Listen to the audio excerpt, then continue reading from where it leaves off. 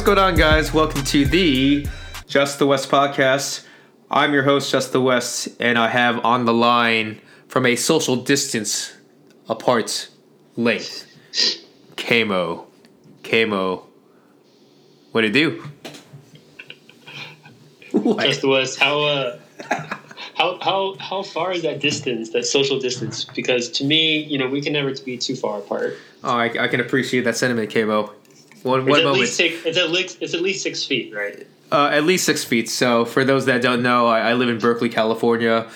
Kevin lives in Seattle, Washington. And while we both did live in the Bay Area at one point in time, we are definitely social distancing right now. And actually, if anything, by the government, this is highly encouraged to do a podcast in the midst of a shelter in place, in the midst of a soft quarantine. Am I right, Kamo? It is. It's interesting, too, that California is definitely self-quarantine and kind of progressing over. Washington has not yet issued that kind of mandatory shelter in place, even though most people are kind of doing that here, which is interesting since we were kind of the epicenter of all the original deaths and such for the coronavirus. So yeah, I'm sure it's coming in the next week. But as of today, we could still go outside and shit. But it's coming. I mean, I can go outside too, but only for essential activities, which is groceries, car maintenance, and like walking my dog. And so it's important. It's important. I actually did walk my dog today. I went around the track field and kept my social distance. But no, it's been okay. Well, it's been like, I think what day. Technically, it's been the official shelter thing since Monday, so it's like it's like day 4.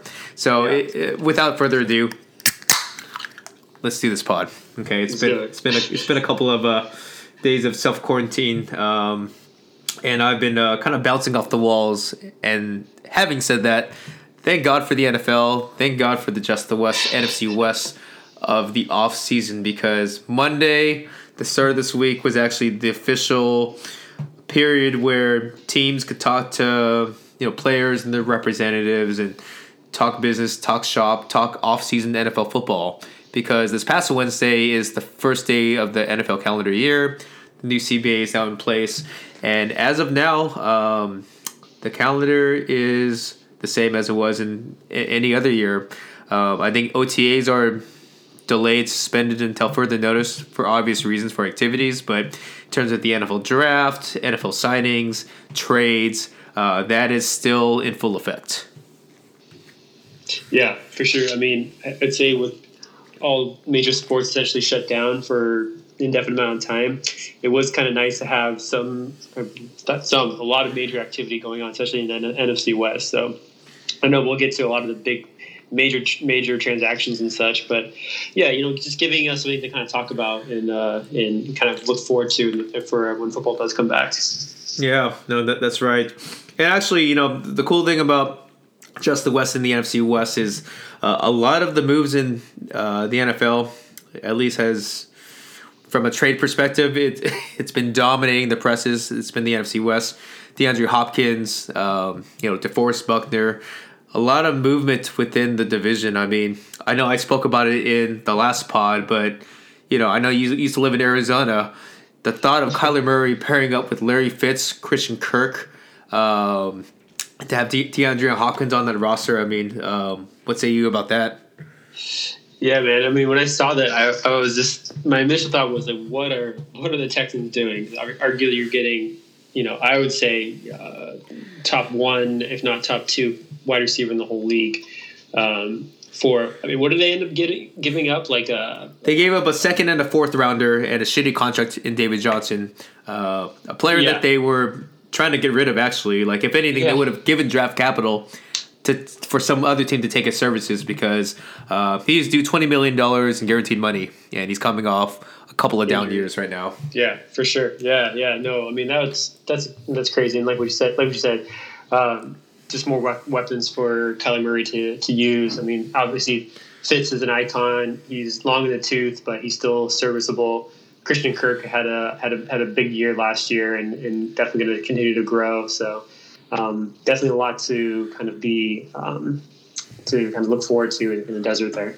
Exactly, and then conversely, I mean, after one blockbuster trade was followed by another, Eric Armstead was signed to 5 years and 85, and everyone was like, "Yeah, that's great."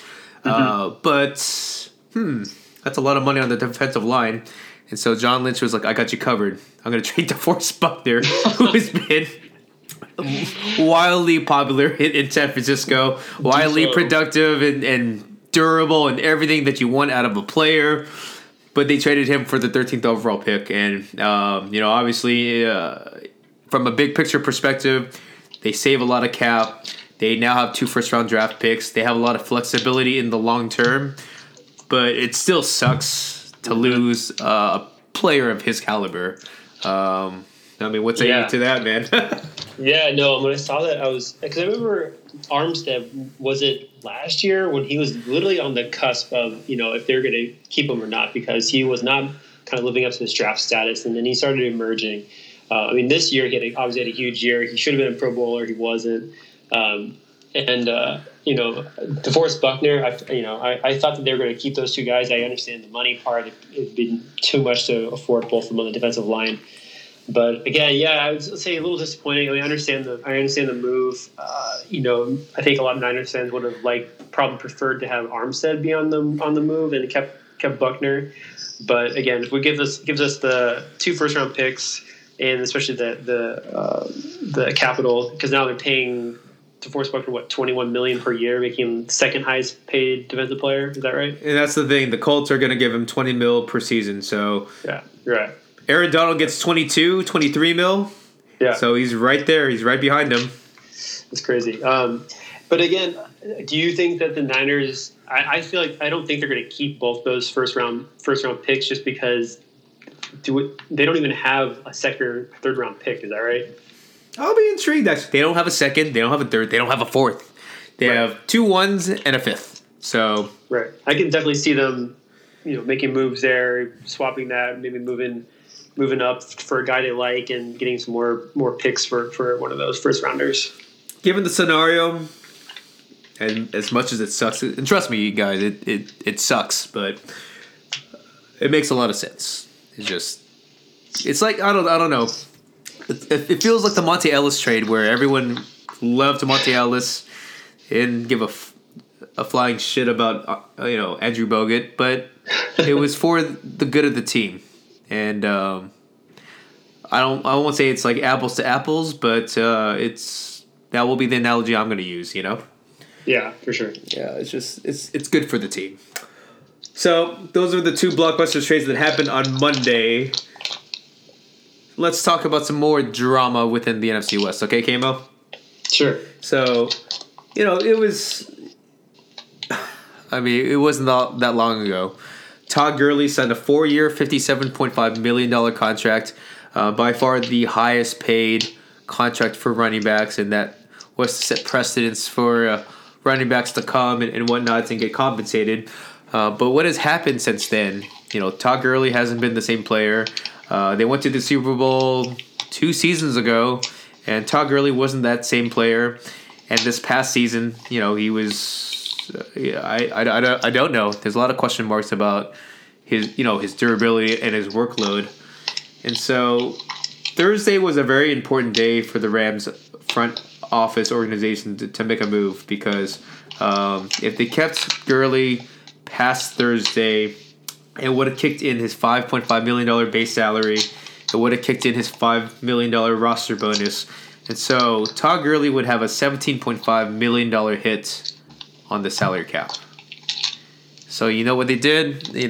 Since Monday, they were looking to trade him. A second, a third, a fourth, a fifth. I don't know. But they couldn't find any suitors because of all that guaranteed money. So you know what they did, Kamo? What did they do? They cut him. I can't believe it. They cut Todd Gurley. He cut Todd Gurley, one of the most productive running backs in his first 5 seasons in the league. They cut him, man. And from that, the Rams now have about $20 million in dead money. Obviously, this is a move that did not work out for them. And, right now, Darrell Henderson is going to be their number 1. And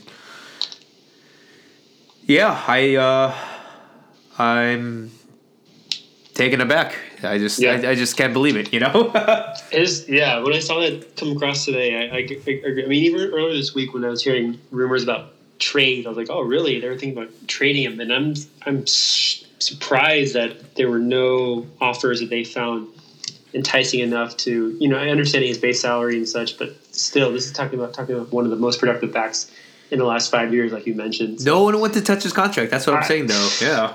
That's crazy, yeah. I mean, obviously, clearly he's going to be picked up probably by, who knows at this point. By the Bucks to join Tom Brady. That's where he's going to go. Shit. That'd be crazy, yeah. I mean, crazy things have happened, but it's, I mean, LA, they're just, like you said, 2 years ago, we're in the Super Bowl, and now they are in total rebuild mode. They've shipped off during the year a lot of their key defensive acquisitions they had. They're definitely not the same team. I would definitely say Sean McVay is on the hot seat, if not already. Jared Goff, they gave him the $100 million contract. He's still kind of ho-hum about his status as one of the elite quarterbacks. And it's funny how a team who was number one in the West 2 years ago is, especially after Tate, now clearly on the bottom. Now that Arizona has clearly stepped up, Niners have just barely lost in the Super Bowl, and who am I forgetting? The Seahawks, are they're still going to be in the mix. They're still in the mix. Yeah, won 13 games. Still with Russell Wilson. Made some kind of pretty good transactions this week as well. So it's interesting. Well, to your point, are they really in a rebuild? Because here's the thing. They still have most of their key players. Let's talk about some of the other things they did too. They re-signed Andrew Whitworth to a 3-year deal, so they have their tackle. They re-signed Austin Blythe. He'll play the interior. But they did pivot, though, meaning that they did recognize that all these big signs they did the last couple of years, they made some mistakes along the way, and I'm sure I wouldn't be the first to say that, because not only did they release Todd Gurley, they released Clay Matthews. Not only did they release Clay Matthews, they released Eric Weddle, and they let Michael Brockers go. They don't want to pay him. He went to the Ravens for 3 years, $30 million. Dante Fowler, they let him go elsewhere. And so I don't know if they're necessarily rebuilding, but they're pivoting. And they signed Leonard Floyd, who is a pass rusher, former first-round pick from the Bears. They signed him to a very similar proven deal in which they did that to Dante Fowler a couple years ago, to 1 year and $13 million. And, they're still in the mix. They just have to recognize that, hey, you know what? They're going to have to pay a lot of money to Jalen Ramsey and a couple other things where they, for them to sustain this roster, they got to make some tough moves. I mean, they're in the mix, but do you foresee this team being over? I mean, I can see them at 500. I don't see them beyond 8 wins. I think it's a good time to buy right now. Buy them on the low, really? Because right now, obviously, they didn't finish too high, and the public opinion isn't too high. Obviously, with Gurley released and whatnot, but. I do give Sean McVay the benefit of the doubt. I think he's trying to retool a couple things and not necessarily rebuild, but still just be strategic with the players that they have and still try to compete. So I think that they're definitely above 500. How much better, I don't know, but I think they're certainly in the mix. All right. Well, I know we won't know schedules for a little bit, but we'll obviously kind of have to revisit that down the road. Having said that, a lot has to do with Jared Goff because they didn't release Jared Goff. They're stuck with Jared Goff. They have a lot of money, a lot of guaranteed money committed to Jared Goff, and so they need to figure out Jared Goff and what he needs to do to ascend to the next level. For sure. So. Conversely, let's talk about, so you think the Rams are rebuilding? Well, what about the Cardinals right now? Because the Cardinals, they're kind of getting a lot of love this offseason. So not only did they get a playmaker in DeAndre Hopkins, but they are beefing up their front seven defense. And, they let Rodney Gunter go. I believe he went to another team already. His replacement, they signed a 3-year, $30 million deal with defensive tackle Jordan Phillips, who's from Buffalo.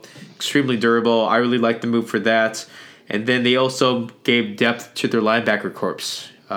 With Jordan Hicks and Hassan Riddick, decent group, but they needed to get a couple more playmakers on their front seven. And they signed 2 linebackers, actually, the last couple of days. They signed Devin Kennard, a 3-year deal from the Lions, and they signed Devondre Campbell on a 1-year deal from the Falcons. And all along, in the midst of that, they put the transition tag on Kenyon Drake, meaning that other teams can certainly look to sign him to a long-term deal and whatnot, but they have first right of refusal. They can match it. So that is what's going down in Cardinal land. What's your take on these moves? Yeah, I mean, I think some of those pickups, obviously, kind of lesser known guys to the kind of most common fan and such. But I think at this point, they know that they want to build around Kyler Murray. The Cardinals, I'd say, were better than their record was last season. Kind of conversely, with the Seahawks, were worse than what the record was. I think at this point, like I said, they're kind of going all in. They know what they have, and they're trying to support their best players with more pieces. Yeah, and they had around like $30 million in cap space. I was kind of anticipating for them to make a couple moves to beef up the defense. I think that kind of similar to Sean McVay and Kyle Shanahan, for that matter. They have a good system in place with Cliff Kingsbury and Kyler Murray, but they need better defensive players on the other side of the football to keep them honest. Are you surprised that Patrick Peterson hasn't been moved or wasn't moved?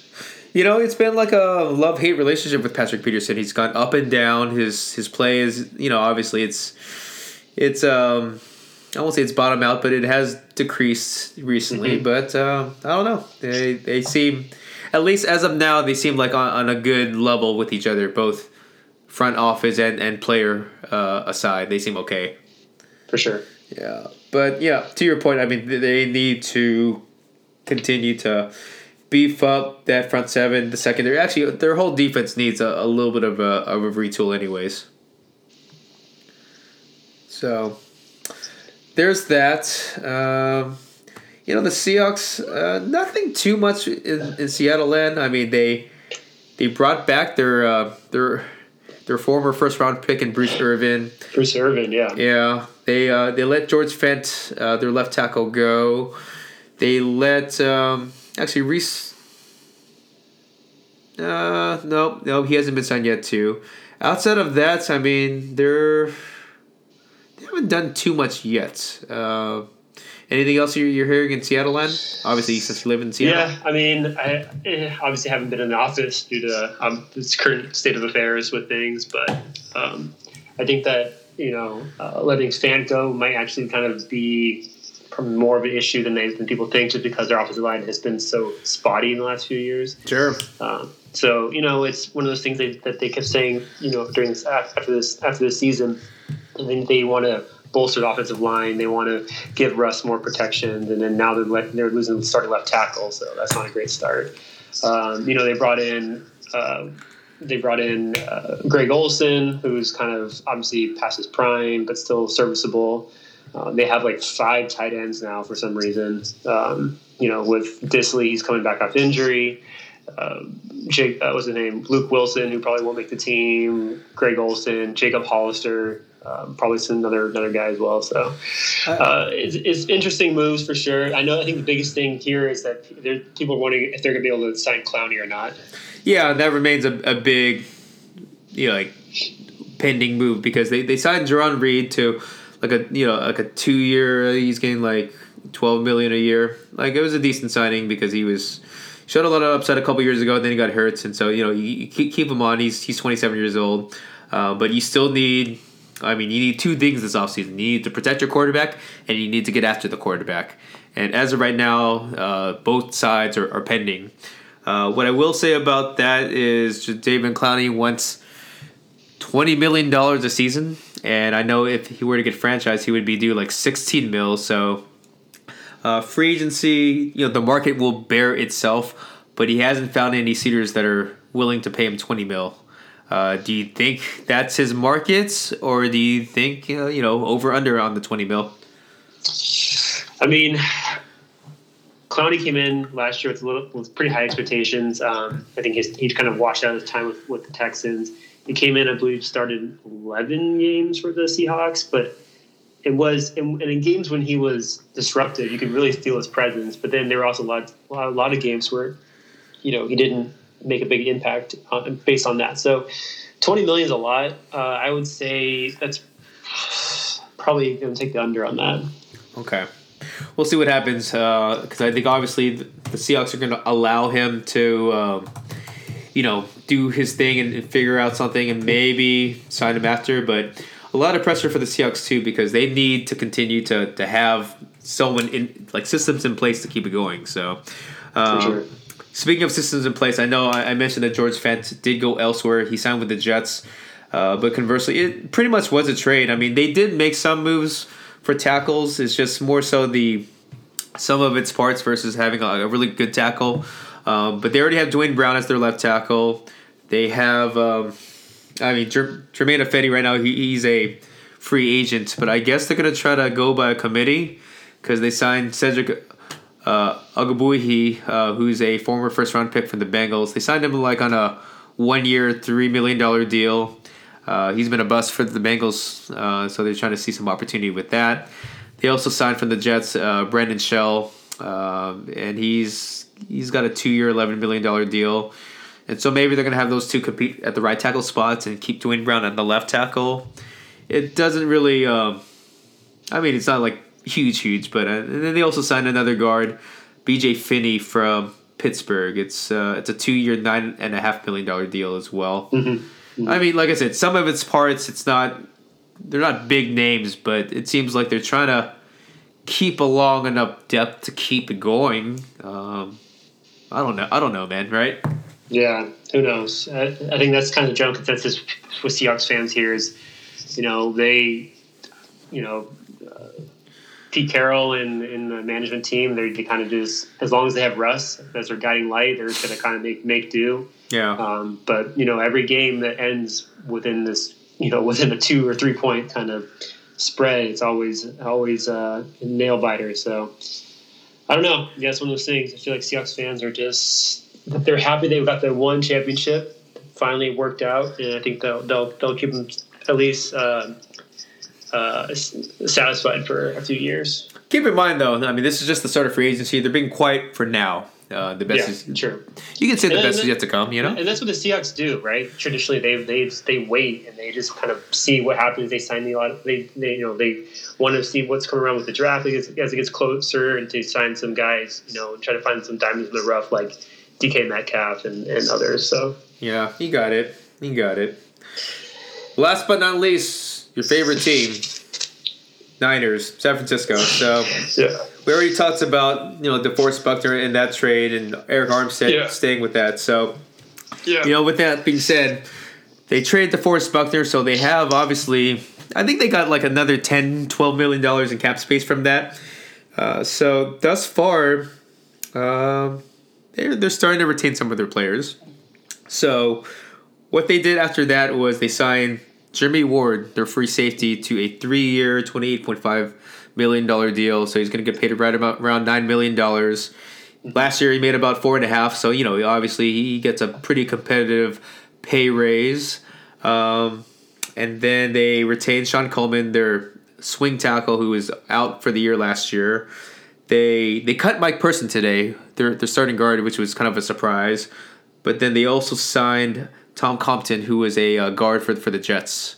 So he's presumably going to compete at the starting guard spot. Maybe they'll draft someone. But some interesting moves. And, by theory, with the re-signing of Jimmy Ward, they returned 10 of their 11 starters on the defense.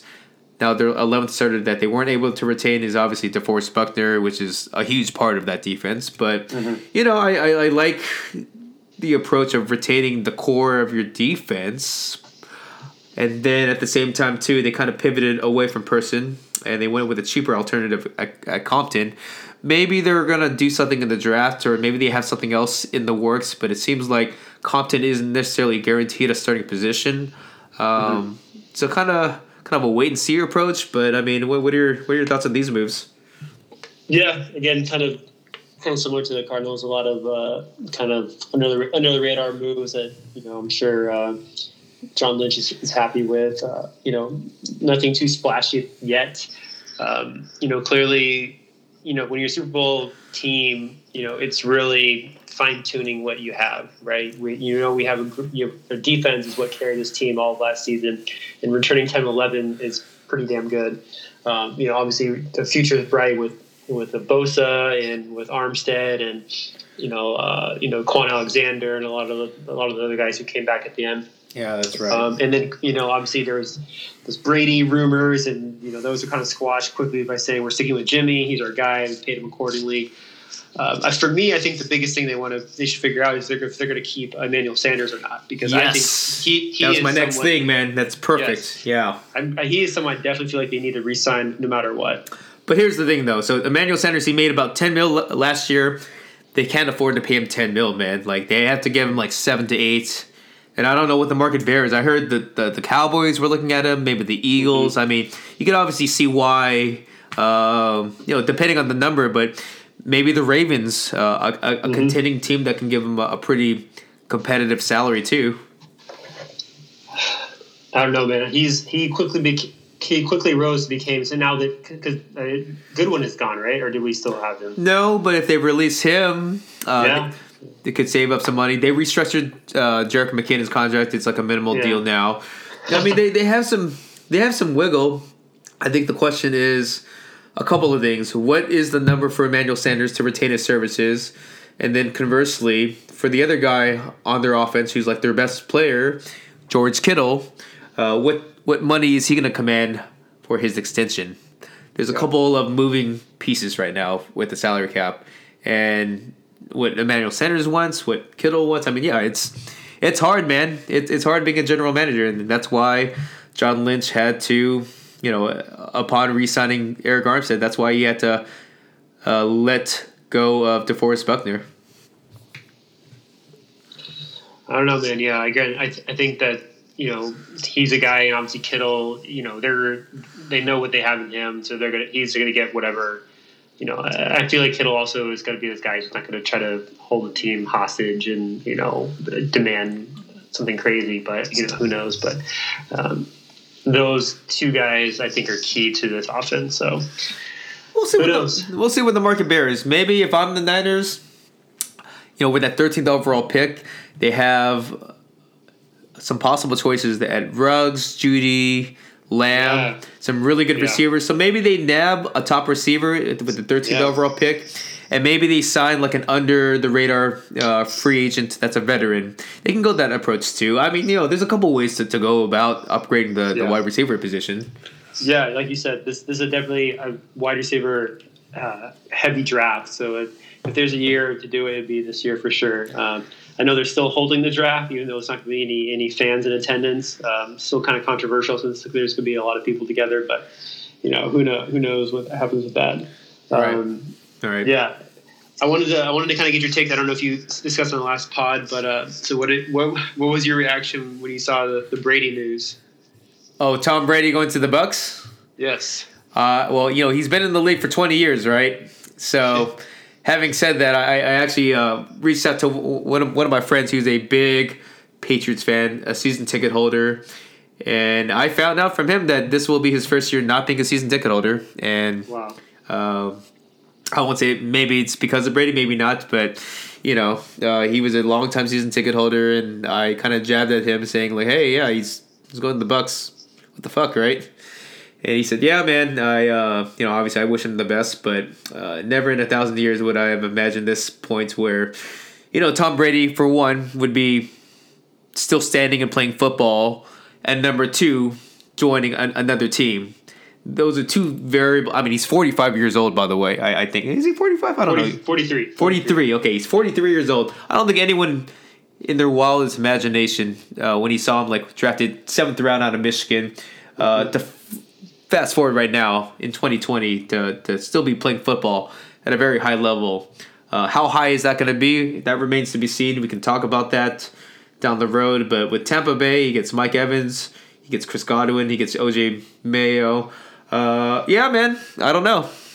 Bruce Arians, former Cardinals head coach, will be calling plays for Tom Brady. Tom Brady. Mm-hmm. I don't know. It's yeah. I talked to one of my buddies. He's from New England, huge Pats fan, and it's one of those kind of surreal things. So, they're always floating out the rumors with the Bucks and Niners and Chargers, I believe. I think the Chargers were probably a close second, honestly, in this situation. But the Bucks have some good wide receiver core there. Brady's likes to appeal to no state income tax. All those other kind of other thing, lifestyle things. It's similar. Joe Montana played the last 2 seasons in Kansas City, right? It just looks weird. The list goes on for all those legends. His goal has always been to play to 45. So if this means he plays 2 years in whatever colors they are, orange and brown or something for the Bucks, and so be it. He's still going to be a Patriot legend for life. I will say this though, for the TB12 brand, he's going to South Beach. He's going to obviously the Miami, Tampa Bay area. The taxes are pretty good, man. Are right? That's what I understand.